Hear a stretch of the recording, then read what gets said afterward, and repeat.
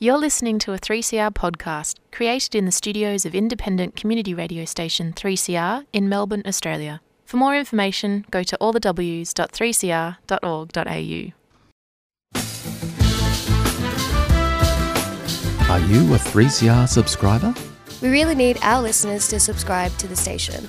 It helps us remain financially independent and is an important part of our community governance.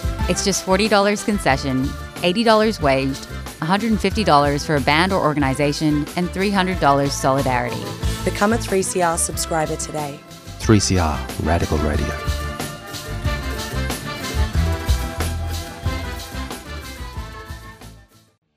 Evil minds that plot destruction, sorcerer of death's construction, in the fields of bodies burning, as the war machine keeps turning, death and hatred to mankind, poisoning their brainwashed mind. Welcome to the Anarchist World This Week, broadcast across Australia on the National Community Radio Satellite. Listen to the Anarchist World This Week, Australia's sacred cow slaughterhouse. Listen to analysis of local, national, international events. Listen to analysis you'll never hear anywhere else.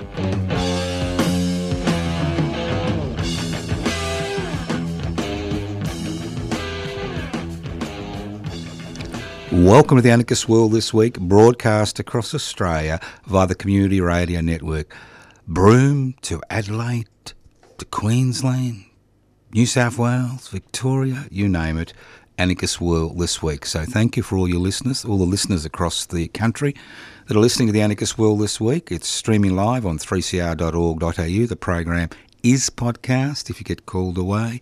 If the local meth dealer knocks on your door for a cup of sugar because he needs it for his meth lab, don't despair. It is podcast. You can access the podcast by going to 3cr.org.au. My name is Joseph Toscana, and if you're wondering what anarchy is all about, anarchos without rulers. Now, obviously, you and I are tainted with original sin, and if we didn't have rulers to tell us what to do, we would all be raping and killing and stealing from each other. Well, that's what they tell us. That's why we need all this infrastructure, state infrastructure. Well, obviously, anarchists are people who basically want to live in a society without rulers. Not without rules, but without rulers. It's about breaking down hierarchy. It's about holding wealth in common and using it for the common good. When you look at most of the things that we have to deal with today, you begin to understand that George Orwell was right in the 1930s when he said, telling the truth is a revolutionary act in a time of universal deceit. And we are in a period of universal deceit. I think what highlights this to a significant degree is what we are seeing around the world, and more importantly, what we are seeing in this country today as I speak. We've got a situation where everybody's saying, Philip Lowe, get rid of the Reserve Bank governor. It's not about Philip Lowe. He's just one person in charge of the Reserve Bank. It's about the system we have, a system which encourages people to make hay while the sun is shining. And what do I mean by that? Well, you may have noticed today that the Commonwealth Bank, which was privatised by a previous federal Labor government, is made a $5 billion profit, a record profit for the last 6 months. And obviously most of this profit will go to shareholders. It won't go to customers, because in a period of increasing interest rates, we see increasing profits in the private banking sector. In a period of increasing interest rates, where investors, that lucky 8% of disposable income to get involved in the housing market and get a beautiful tax deduction, in this period, we find ourselves once again, the financial sector, the corporations involved in the financial sector, making extraordinary profits has the consequence of a financial system which is more interested in generating profits for us very minuscule minority and causing harm to the rest of the population. I mean, that's the way it is. I mean, private investment for private profit is a very simple concept. You make a profit. And if you don't make a profit, you go under. Just look at the stock market. When you see some company saying our profits will decrease, in the next 12 months, their share price plummets. And that's the type of society we live in. I mean, let's be realistic. Australia, of all the sovereign nation states in the world, should not have poverty. We should not have people suiciding because of financial issues. We should not have private charities raising money to send Australian children to public schools. We should not have people living in the streets.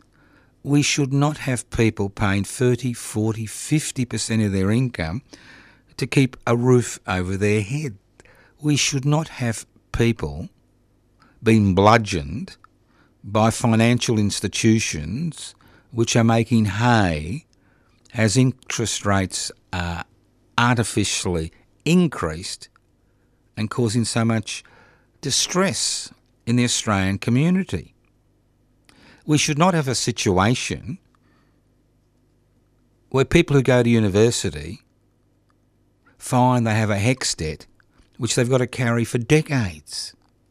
This is a very, very, very, very rich country with a minuscule population of around 25 million people.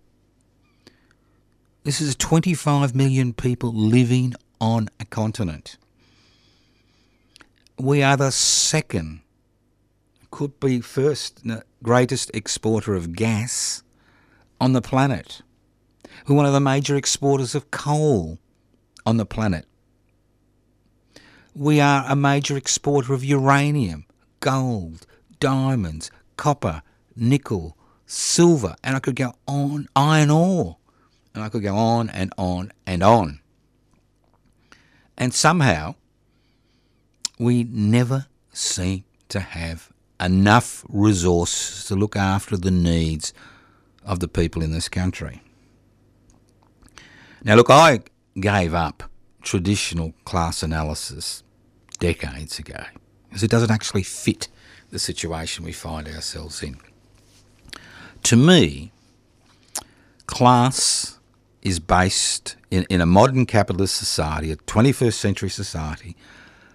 Class is based on disposable income. It's not based on the type of occupation you're involved in. It's not based on your education levels. It's based on disposable income. And what that means is, in plain English, is how much money you've got left at the end of the week after you've paid all your bills. It's very simple. It's called disposable income. That's why it's disposable. You can use it to do things like buy a second home and get a tax advantage through negative gearing. Buy shares and get imputations, get a tax deduction for owning shares. It's about disposable income.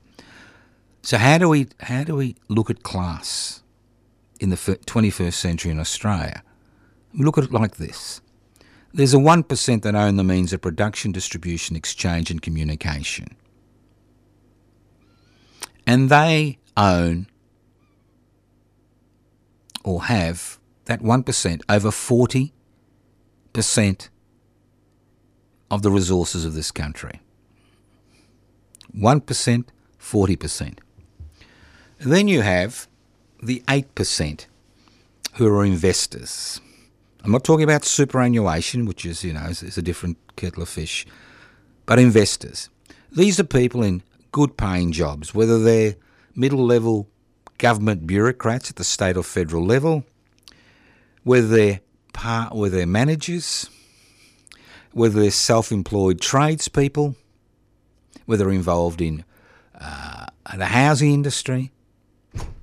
But these are people who are, at the end of the week, have money left over which they can invest. And what we've done in this country, which you hardly ever see anywhere else in the world, we give this 8% of the population tax advantages. That's right, tax advantages through negative gearing. And what is negative gearing? Simple concept. You buy a second house, you rent it out, you increase the rents as the interest rate goes up, so that your renters pay for your house. And then if you make a loss on that investment, you claim a tax deduction. And for some people, it's a way of life. Negative gearing. Simple. So you've got an 8% investment class, and they are very comfortable. They can pay their bills. They can expand their financial base through using this country's taxation-friendly laws to invest. Okay? Then you've got the great bulk of the population, which is about 60%. Most people are either small business people or wage earners. Now, a lot of small business people think they're part of the investment class. Obviously, they basically, at the end of the day, when they look at their profits, they're just part of that large section of society which relies on bank finance or financial assistance from the financial institutions.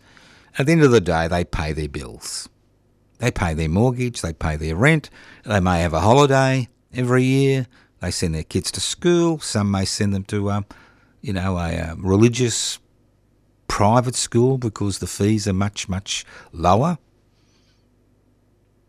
And that's about 60-65. And then you've got 1/3 of the country, that's right, 1/3, 33%, which is about 8.5 million people, relying on social security benefits to survive. And as we know, social security benefits are basically below the poverty line in the majority of cases. So we're talking about old age pensioners, people on single parents benefits, people on student allowances, people who are unemployed, and the list goes on and on. So this is the class. Class analysis is not very difficult. So you've got the 1%, you've got an 8% which are part of the investment class, you've got about 60-65% who are self-employed or employed who basically pay their bills and don't save much at the end of the day, maybe for a holiday, and then you've got 1/3 of Australians who are basically living on the breadline. That's the type of situation we find ourselves in this country. And when interest rates go up, who suffers? Is it the financial institutions? No. Is it their investors? No. I mean, the record $5.1 billion profit for that's profit after tax, not before tax, after tax, for the Commonwealth Bank for the last 6 months, of 2022, highlights who profits and who is forced to pay over and over and over again. This is not a problem about changing the head of the Reserve Bank, irrespective of how stupid he seems to be. It's not a matter of changing the head.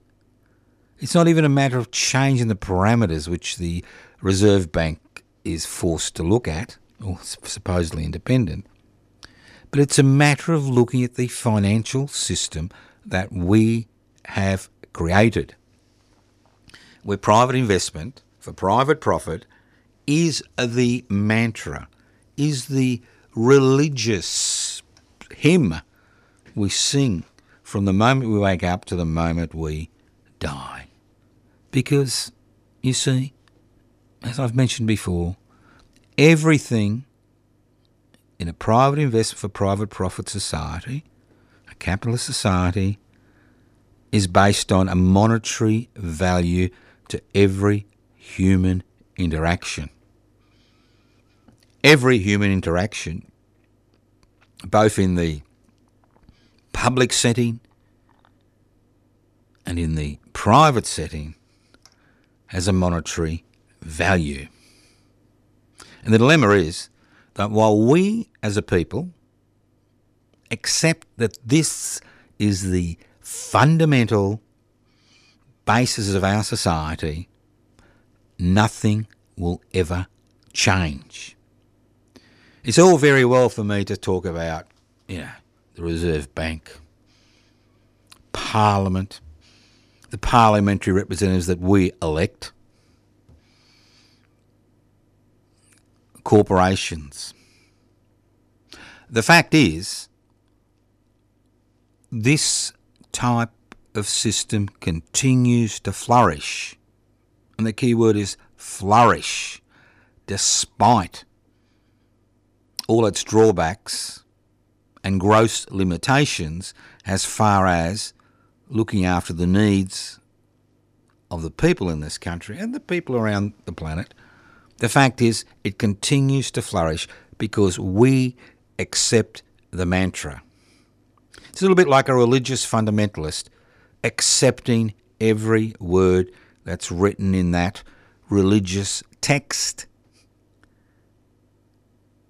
We are no different as a people to a religious fundamentalists. We are monetarists or monetary fundamentalists. We live on the basis that every human interaction must have a profit and loss component to it. Every human interaction. And while our DNA is inculcated with this concept, nothing will change. Because you see, a democracy, rule of the people, by the people, for the people. And I'll repeat it again. Rule of the people, by the people, for the people is based on two fundamental concepts. One, is that people are involved in the decision-making processes. And currently, the only involvement we have in the decision-making processes is electing representatives to make decisions for us for the next 3 to 4 years, depending whether it's a state or a federal election, every 4 to 3 years, right? That's the only thing. We are expected under law to cast a ballot. And if you don't pay your fine, and I found this out to my chagrin, for not voting, and you challenge the matter in court and you're found guilty, which you will be, that is a criminal conviction. Every time I find myself, I'm interacting with the law, they bring up my criminal convictions. You know what my criminal convictions are after 71 years on this planet? In 1991, I failed to vote. Or was it 1998? I've forgotten. Unbelievable. So what I'm saying is, you want change. You need a fundamental shift in the way we look at things. We're supposed to live in a sovereign nation state. We don't live in a sovereign nation state. We live in a nation state where the decision-making processes and the finances are determined by a little minority, a cabal of people, a minority of the population. And we go through the charade of casting a ballot and giving a representative a signed blank cheque to make decisions for us for the next 3 years at the federal level and 4 years at the state level. And if we're promised the world and we give our vote to somebody and they change their mind, or they change their political allegiance after they've been elected, there's nothing you and I can do until the next election. That's the nature of parliamentary democracy. So power is based on two fundamental principles. One is the ability to make decisions about the things that affect and concern you. And two, it's the ability to be able to use the Commonwealth for the common good, right? Commonwealth for the common good. Don't forget, it's the Commonwealth of Australia, not the 1% of Australia, the investment class of Australia. It's the Commonwealth of Australia. We could solve most of the problems that we face as a country and as individuals and as communities tomorrow. We could. Not through bloody revolution, but you could solve it to a significant degree through parliamentary change. But the fact is, the more you encroach on their power, the greater the pushback. And the greater the pushback, the greater the harm that occurs in a society. You listen to The Anarchist World This Week, broadcast across Australia via the Community Radio Network. Now, I'm sure you've all been shocked or upset by the carnage caused by the earthquake in Turkey and northwest Syria. I mean, we may find at the end of this catastrophe that there'll be over 100,000 people died. Let's not forget that in Australia in 2014, in Indonesia, especially Aceh province, over 250,000 people died as a result of earthquakes and ensuing tsunamis. But when I look at this situation, I think to myself, could we do any better as a society? Are we prepared for national disasters in this country? And we do have disasters in this country. Floods, fires, cyclones, the occasional earthquake, and the list goes on and on. Disease, pandemics. And what I've noticed, and I'm sure you've noticed, this is nothing new, is the piecemeal approach that we take to how we deal with disasters. Initially, it's all over the news, all over the net. We see all these pretty pictures of people in difficult situations, and a week later it disappears. Gone, finished. And occasionally we hear stories about people waiting 3 years for accommodation, or not being able to be insured, or having to walk off properties. And the list goes on and on, because there is no ongoing assistance, as well as very little acute preparation for disasters. And I've said on this program before, and I'll say it again, what this country needs is 50 urban and regional disaster centres, which are staffed, which have emergency accommodation, which have the technical ability to respond to a disaster as it's occurring, and more importantly, the financial ability to assist people post-disaster during the recovery period. Everybody says to me, but Joe, you're hallucinating. This will cost money. And I'm thinking to myself, we live in a society where the government will forego $16 billion this year because of negative gearing legislation. We live in a society where 1/3 of large corporations paid no tax in the last year or so. We live in a society where we have some of the largest corporations on the planet making billions of dollars of money, exploiting resources, natural resources which belong to First Nations people and the rest of Australians. That's the type of society we live in. And we're constantly told there are no assets. There is no way we can fund this. Well, a very simple way to fund it, and all it takes is a little bit of parliamentary courage, but I don't expect that to happen these days, is levying the resources industry a 5% turnover tax. That's right.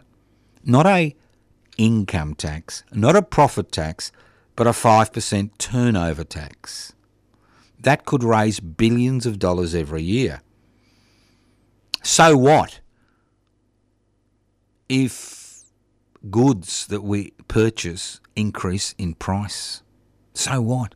At least we are prepared. And when I'm talking about national disaster centres, I'm talking about maybe one for every 500,000 people in an urban setting. For example, a city like Sydney or Melbourne would have 10 or 11. Then you would have one for every 250,000 for regional centres, and then one for every 100,000 in more rural settings. So we would be prepared. You know what they say, you need to be prepared because natural disasters will increase as a consequence of the climate emergency. And to leave it to the individual to deal with a natural disaster, or to leave it to a piecemeal response from local, state and federal authorities, is a disaster in itself. And we have seen this as a result of the 2008 bushfires in Victoria, the 2019 bushfires in New South Wales and Victoria, the floods in Lismore in northern New South Wales and other parts of the country, and the list goes on and on. The floods around Broome recently, the list goes on and on. So, again, do we allow the private investment for private profit mantra to actually dominate the type of society we live in, where we have to rely on charity? Not the state, but charity in times of disaster. Think about it. It's not rocket science. It's not fusion. It is simple arithmetic. 1 + 1 = 2. It doesn't equal 3. In this country, 1 + 1 = 17, not 2. You listen to the Anarchist World This Week, broadcast across Australia via the Community Radio Network. This program is broadcast across Australia from Broome to Melbourne to Sydney to Townsville, and the list goes on and on. My name's Joseph Toscano. I'm hosting this program. If you wish to talk to me at some stage, leave a message on 0439 395 489. Yes, you can write to me at Post Office Box 20, Parkville 3052, and we still receive the occasional letter, irrespective of what Australia Post says. You can email me at info@anarchistage@yahoo.com, info@anarchistage@yahoo.com, or you can email me at info@pipsy.net. Facebook pages, Joseph Toscano, Toscano for the Public, public housing, everybody's business, defend and extend public housing, YouTube channel, public interest before corporate interest, where I do a YouTube presentation every week. So think about it.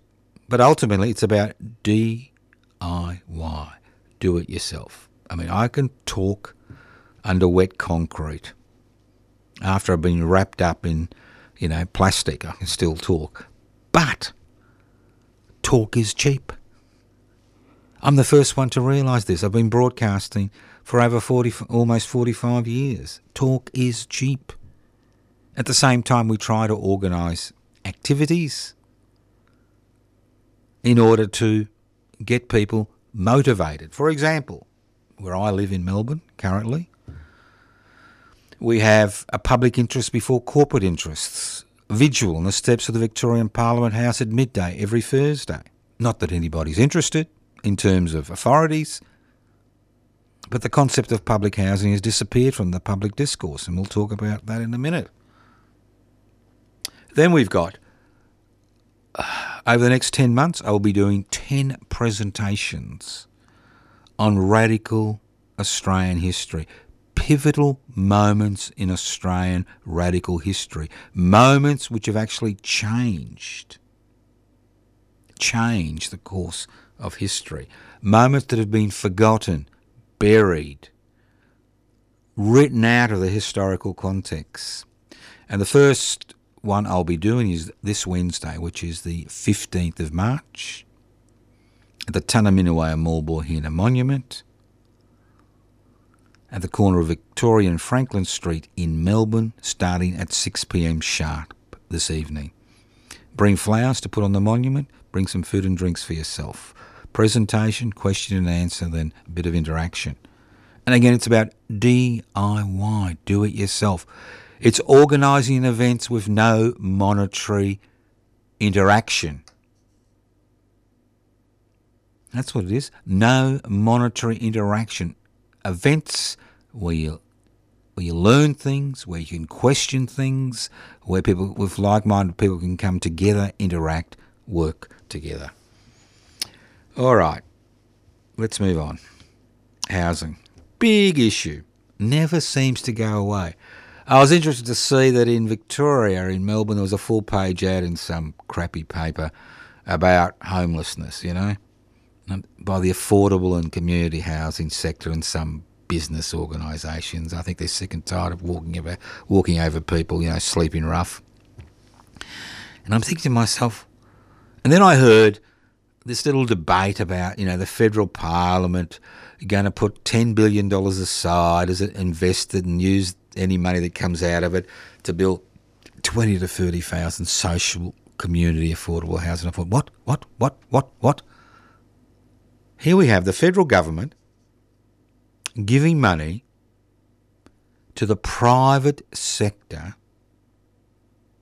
to build housing. Could you imagine that? I mean, community housing, affordable housing, social housing, Califumpian housing, whatever you like to call it, is private housing. What's happened to the concept of public housing, of the state, or either at the state or federal level, creating housing opportunities for people where rents are fixed at 25%.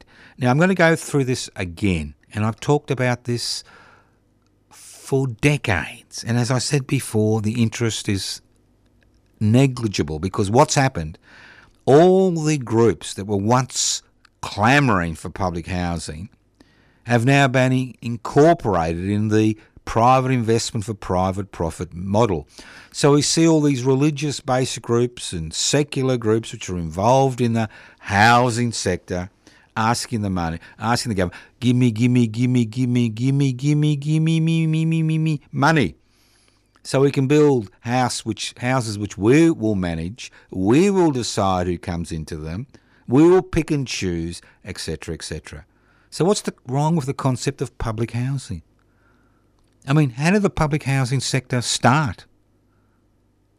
I mean, do you know that after World War II, legislation was introduced through Parliament which actually stopped rent increases?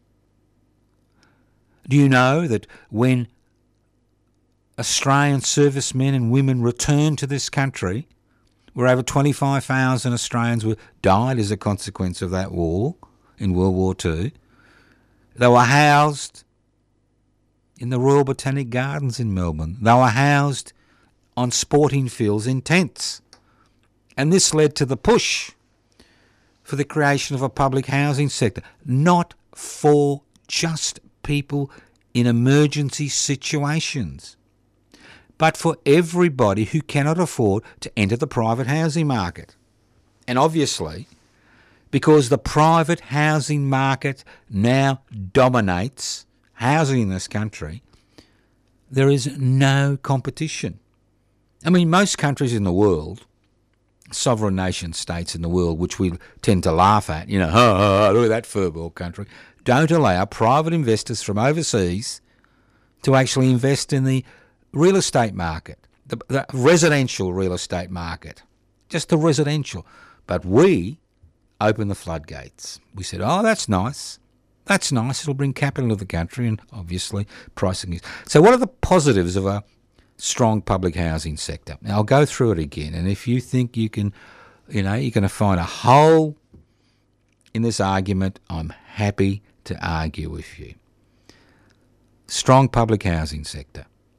More people in public housing, less demand for rental accommodation at the lower end of the housing market. Less demand for rental accommodation in a capitalist society means a drop in rents for those people not in public housing.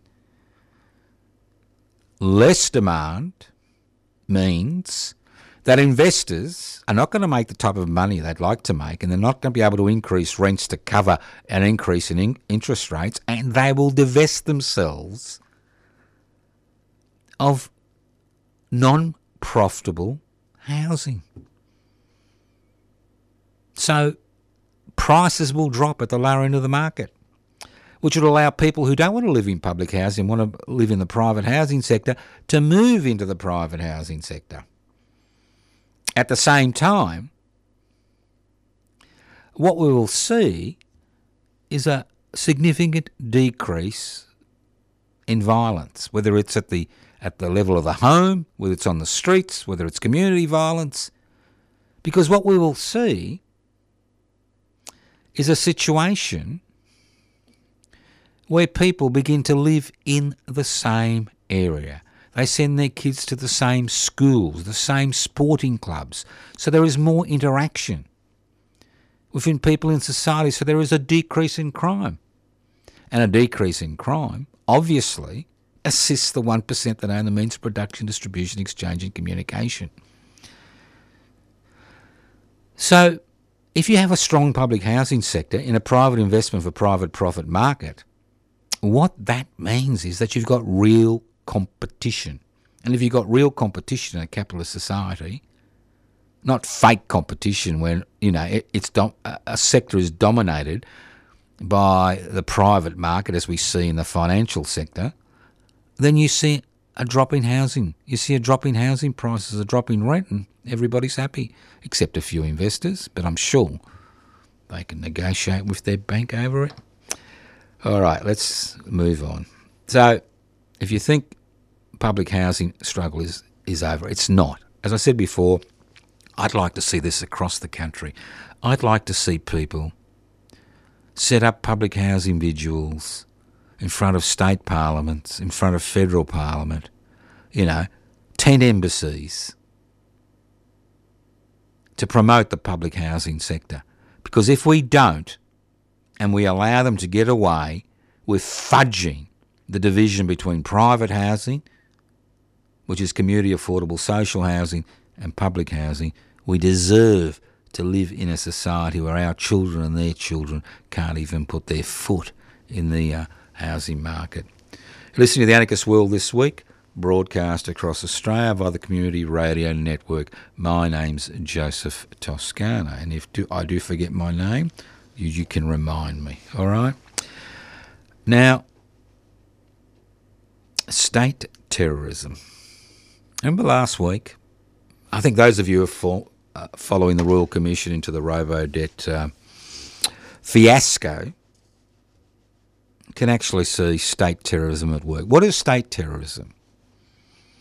I mean, the state loves to talk about terrorists, The terrorist did this and the terrorist did that. But what is state terrorism? State terrorism is when the state uses all the power at its disposal to harass individuals, and especially individuals who are not able or find it difficult to defend themselves. That's what state terrorism is about. The thing about the Robodebt fiasco is, one, it was illegal. The previous government organised a system of exploitation of the most vulnerable members of the community which had no basis in law. Now, if I was involved in illegal activity, I can assure you there'd be a knock on the door and I'd be in court. I can assure you, I can give you a 100% guarantee. I do have a criminal record. I failed to vote in 1998, but let's not forget that. So that's what state terrorism is. And what we saw was a classical case of state terrorism. And the dilemma is that in Australia, there are no constitutional protections for the individual against the arbitrary exercise of state power. And we've seen this over and over and over and over again. Whereas the detention of asylum seekers and refugees for decades. And the High Court has said under the Australian Constitution, anybody who's not an Australian citizen can be detained indefinitely without trial. Whether it's legislation which makes striking a criminal act in this country, whether it's legislation which allows the authorities to pull you off the streets, interrogate you for up to 7 days, then chuck you out the door, and if you fail to answer questions, you can be jailed for up to 7 years. And if you tell anybody that you'd been taken away for 7 days, including your wife or your husband or your family or your kids or your friends, you can be jailed for 7 years. I'm not making this up. I know, it sounds ridiculous. It's there. Remember that poor doctor who, I've forgotten his name, a few years ago, was swept up in that anti-terrorist hysteria. But here we have a government involved in grossly illegal activity, supported by a weak-kneed, gutless bureaucracy, and more importantly, the corporate-owned media that's leaked information, given information to denigrate individuals publicly who had the audacity to complain about the treatment they were receiving under the robo-debt scheme.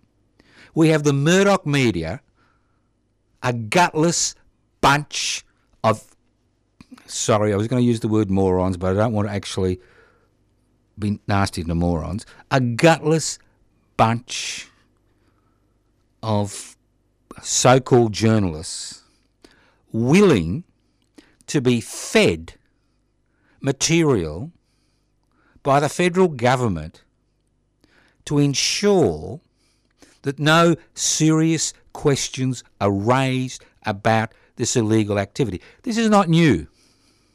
I remember in 2004 when I was involved when I was the convener of the Defend and Extend Medicare campaign, when Abbott was trying to privatise Medicare, that the Murdoch media ran a 3-day expose of the people involved, in inverted commas, expose in inverted commas, the people involved, in the organising the Defend and Extend Medicare campaign, where material was given to them and they actually they laughed about it in their columns. Material was given to them by Australian security intelligence organisations regarding individuals, which was then published in the media. And Victoria and Melbourne Trades Hall took up our complaint. It was taken through up the right channels, and ultimately it was found that they couldn't find a smoking gun. So this is nothing new. What we have is this unholy alliance between the Murdoch media and conservative elements and reactionary elements in society, where they are fed information to ensure that only one particular viewpoint is aired. And if you think the legacy media is irrelevant, sorry to apologise. These days, most media organisations are virtual. And the dilemma is, where do they take their lead? Where do they get their information? They don't have the resources to do any investigations. So where do they take their information? They take it from the legacy media. And if you don't believe me, pick up, don't buy it, whatever you do. Don't waste your bloody money on that shit. Don't buy it. Pick up the legacy media. Have a read. I know, if you vomit over the paper, it's all right. You can always put it in the bin or recycle it in the garden, all right? See what are the lead stories, then turn on your television, look at social media, look at radio, and guess what, boys and girls? It's the same lead story. Do you think Murdoch is stupid enough to waste money on a national newspaper, The Australian, which has never made 1 cent profit in its 5-decade history, 5-decade plus history, if he didn't think there was a political dividend? And what the state terrorist acts which were encompassed in the robo-debt legislation highlighted is that wonderful association between reactionary and conservative elements in this society. Think about it. And did we get an apology? No. Did we actually say, well, I'm sorry? No. And while you continue to buy that shit, you know, whether it's a legacy or on social media, well, then we deserve the type of society we find ourselves in. Because ultimately, access to information, access to analysis is critical in the way we approach an issue. Critical. And again, we never seem to have that link between what the corporate-owned media, and to a lesser extent the government-gelded ABC, put out as analysis and news, and what is reality. And as I said at the beginning of the program, George Orwell is quite right when he said, in a time of universal deceit, telling the truth is a revolutionary act. And that's what the Anarchist World this week is about. It's about attempting to wash off the mud off reality that we face every day and actually look at why we as a people find ourselves in this situation. I'll give you an example, simple example, all right? Yesterday, I think some minister in the Albanese, some minister, I nearly made a mistake then, I'll talk about it in a minute, in the Australian government said, we're keeping an eye on the Iranian embassy because they are harassing Iranian people who've come here as refugees and asylum seekers. And I'm thinking, well, that's nice. That's good to know. But I've been involved with the West Papuan movement for over a decade. And I've been the convener of the West Papuan office for almost a decade, right? And I know, and every West Papuan activist in this country knows, and every West Papuan refugee and asylum seeker in this country knows, that the Indonesian government actively monitors and harasses people here in this country. Do you ever hear the bloody minister say to the Indonesian government, hey, can you back off? Can you back off? We've got our eye on you. We know what you're doing. Quite happy to do it with the Iranian government when it comes to West Papua, which is less than 70 kilometres from the Australian coastline. Silence. Total 100% silence. You realise the Martians are coming? All those unidentified flying objects, whatever they call them in the air? As if the West doesn't spy. Come on. I must have been born yesterday. Can't believe it. All right. Little Picadillo, or Peccadillo, whatever you say. Look, I'm a bit concerned that we've been prepared for war.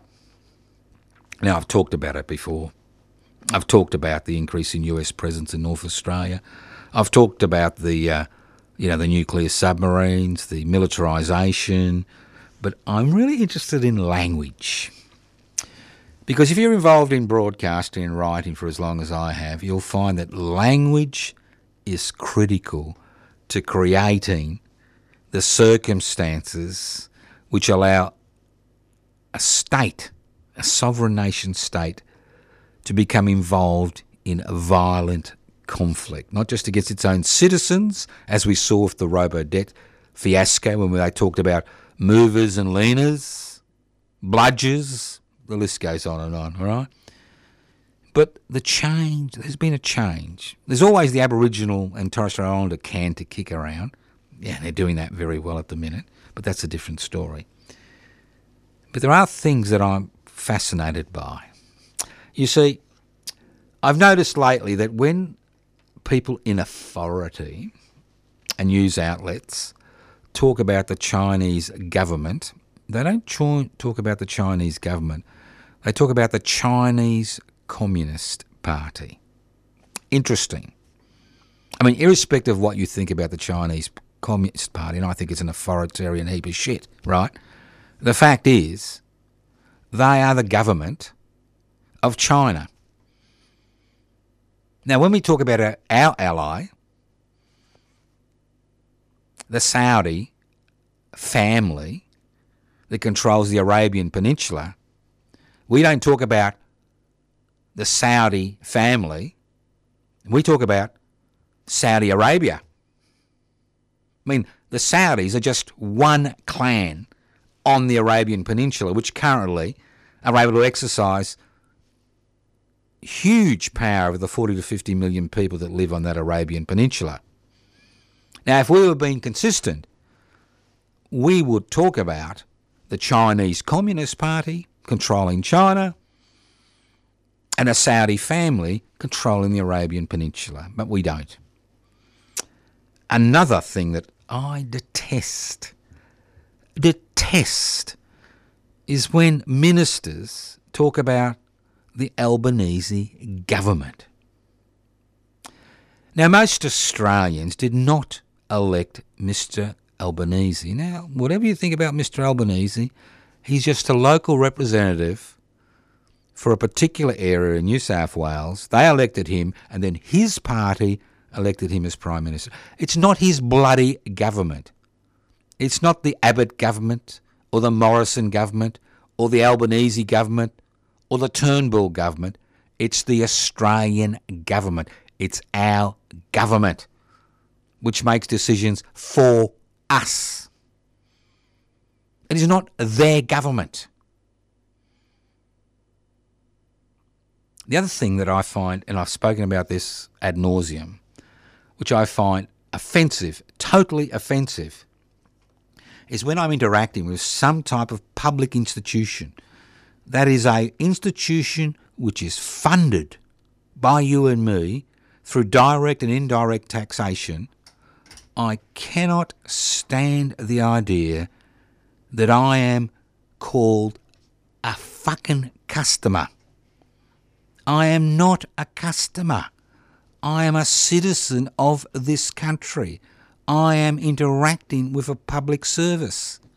So once again, we are seeing the language being used to create an environment where, one, we've been prepared for war, and two, where our citizenship is totally devalued in this country. Totally devalued. Thank you for listening to the Anarchist World this week on your local community radio station, broadcast across the station via the Community Radio Network. This program has been streaming live on 3cr.org.au from the studios of 3CR in Melbourne. The program is podcast. You'll be able to access the podcast by going to 3cr.org.au. If the podcast is a few days late this week, relax, it will be podcast. You can write to us. Yes, we do still receive letters to Post Office Box 20, Parkville 3052. You can email us anarchistage@yahoo.com, anarchistage@yahoo.com, or info@pibci.net.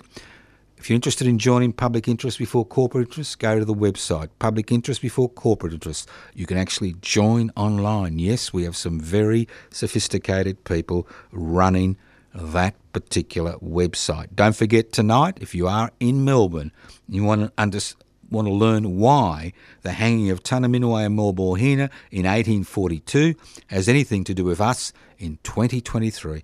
Come along for the first of 10 presentations regarding pivotal moments in Australian radical history which have changed the direction of this country. Thank you once again for listening to The Anarchist World this week on your local community radio station, courtesy of the Community Radio Network. You can always go to our YouTube channel, Public Interests Before Corporate Interests. Thank you once again for listening to us on the Community Radio Station. And remember, you're a citizen, you're a permanent resident. You are not a customer. Thank you. Evil minds that plot destruction, sorcerer of death's construction. An analysis you'll never hear anywhere else. Anarchist World this week. Australia's sacred cow slaughterhouse. 10 a.m. every Wednesday. Listen to The Anarchist World this week for an up-to-date analysis of local, national and international events. Poisoning their brainwashed minds. Oh, Lord, yeah.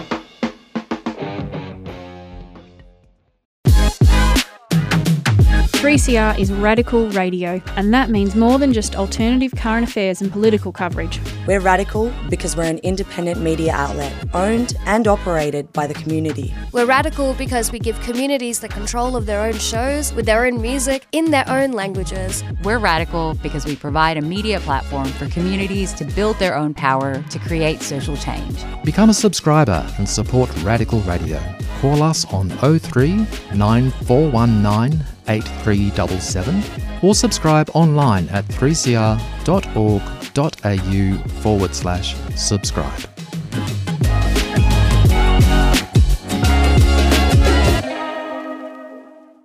You've been listening to a 3CR podcast produced in the studios of independent community radio station 3CR in Melbourne, Australia. For more information, go to allthews.3cr.org.au.